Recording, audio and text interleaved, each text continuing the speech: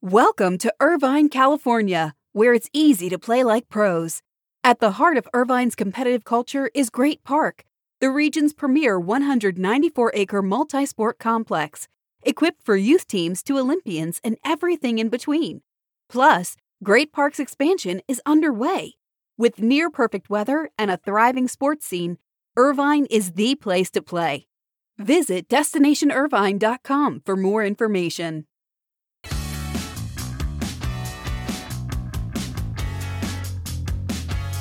Question for you. Who's excited for Ted Lasso? This is my favorite show on TV right now. It begins its second season tonight on Apple TV. And let's just say I'm confident it's going to be just as strong as its opening season. This is your morning buzzcast for Friday, July 23rd. I'm Abe Madkour. Made it through another week, big week, as the opening ceremony from the Tokyo Games. They're going on right now as I record the buzzcast, airing live on NBC. The show is hosted by Savannah Guthrie and Mike Tirico. It marks the first time NBC has aired the opening ceremony in the morning. I just watched the opening, and Savannah Guthrie admitted these are very controversial games, especially in Japan, but she said Olympic organizers do hope, bringing the world together during a global pandemic, that sports can be a beacon of good in the world, and they believe that sports can help bring the world together. So the opening ceremony going on live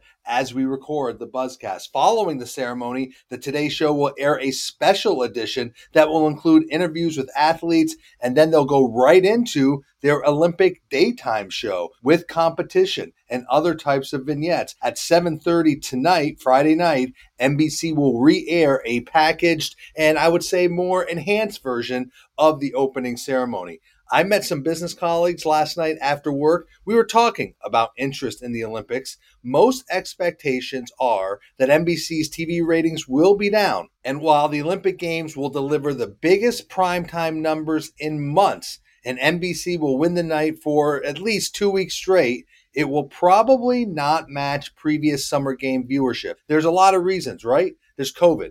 There's the changing viewing habits. Fewer people are watching TV right now. There are no fans in the stands, so the environment is certainly different. But while ratings were down for the NBA Finals and the Stanley Cup, remember, we have seen strong numbers around global events like the Euro Championship. So we'll start to see America's interest in the Tokyo Games today, and so look for daily updates from our Chris Smith, who is on the ground in Tokyo for the next few weeks. So the opening ceremony, starting the Olympic Games as we speak, from Tokyo. Let's shift to college sports because the Big 12 expects Texas and Oklahoma to follow conference rules and abide by TV contracts they have signed. Big 12 ADs and their university presidents held a video conference on Thursday to discuss the possible moves of Texas and Oklahoma to the SEC.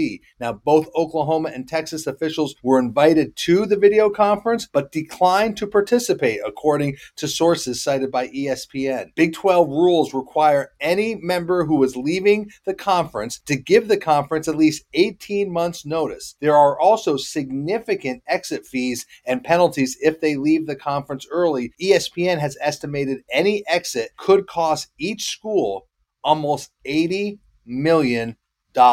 In addition, sources who attended the video conference said that if Texas and Oklahoma were looking for more revenue, more money, they discussed possibilities of finding more revenue to give the schools if they could stay in the Big 12. Big 12 leaders also examined what they would do if Oklahoma and Texas left the conference and whether there are other programs that might want to join the conference. Speculation floated around targeting such schools as the University of Central Florida, Houston, BYU, but again, none of those schools have the might or the draw of Texas and Oklahoma. Most believe this story is going to move very quickly, so we could have more clarity about the future of the Big 12, future of the SEC, really the future of realignment in college sports after this weekend. So keep your eye on this very dynamic story. I want to shift to the NFL because the NFL has been very proud that it did not miss a game last year. It's a fact I'm reminded of time and time again from league officials who outlined the league's success during COVID. Remember, it rescheduled all the postponed games. They moved them to Tuesday. They moved them to Wednesday. They moved them to Friday. Well, they seem adamant that they want to keep that record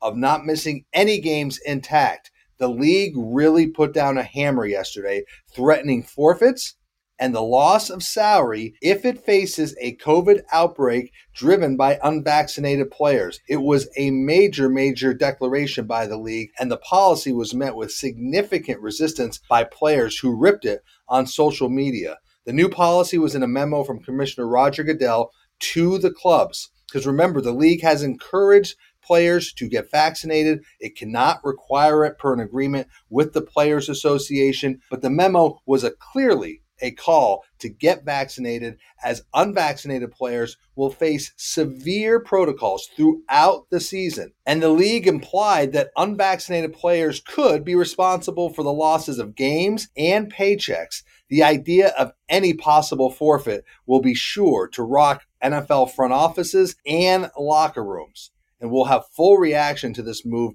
in today's issue. But this story is going to be watched by all leagues in terms of Commissioner Roger Goodell threatening team forfeits if there is a major COVID outbreak. Let's shift to the NHL, because the Arizona Coyotes have long looked for another home outside of Glendale, and the Arizona Republic is reporting today that the Coyotes are in talks with Tempe to relocate the franchise from Glendale to the East Valley. Now, Tempe is seeking a pro team and a developer to build an arena and an entertainment center in the city, and the location is seen as a great location. The Coyotes confirmed to the Arizona Republic that they are very interested in that parcel of land. They will submit a proposal to develop the land. The team currently plays on a year-to-year lease in Glendale. The team has been in Glendale since 2003, since it started playing in Arizona, but it's no secret the team has long wanted to leave Glendale and move their arena closer to its fan base, which they consider in the Phoenix East Valley area.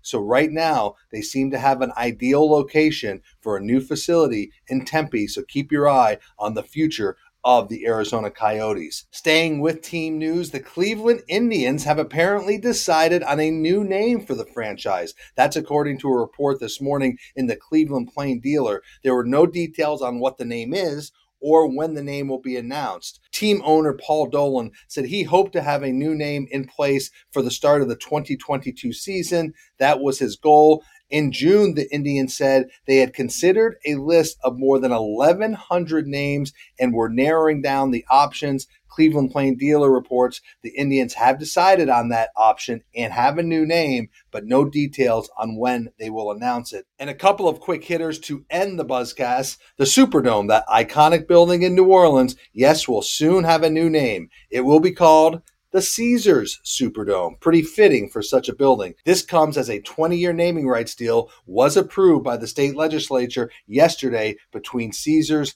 and the facility. So that building will have a new name, Caesars Superdome. And finally, The Information is reporting today that Amazon executives have considered buying the NFL Network. Now, we know that the NFL has been looking for a strategic business partner and investor in NFL media, and the league, of course, already does business with Amazon for Thursday Night Football. Amazon has long been considered a possible suitor for the NFL media assets, but this is the clearest report we have seen that Amazon executives are really taking a close look at buying the NFL Network. And as I noted earlier, as the Olympics begin formally in Tokyo, our Chris Smith is on the ground filing daily dispatches from the games. Check out our website even over the weekend, as Chris Smith will continue to file daily dispatches on the ground from Tokyo. And finally, nominations for Sports Business Journal's New Voices Under 30 close this Sunday. We're looking for the new influencers, the new voices representing the next generation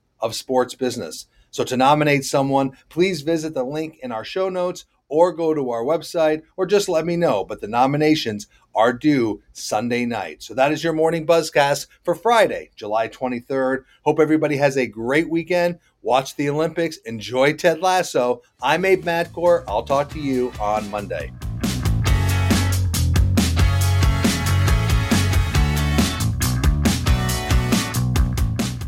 Welcome to Irvine, California, where it's easy to play like pros. At the heart of Irvine's competitive culture is Great Park, the region's premier 194-acre multi-sport complex, equipped for youth teams to Olympians and everything in between. Plus, Great Park's expansion is underway. With near-perfect weather and a thriving sports scene, Irvine is the place to play. Visit DestinationIrvine.com for more information.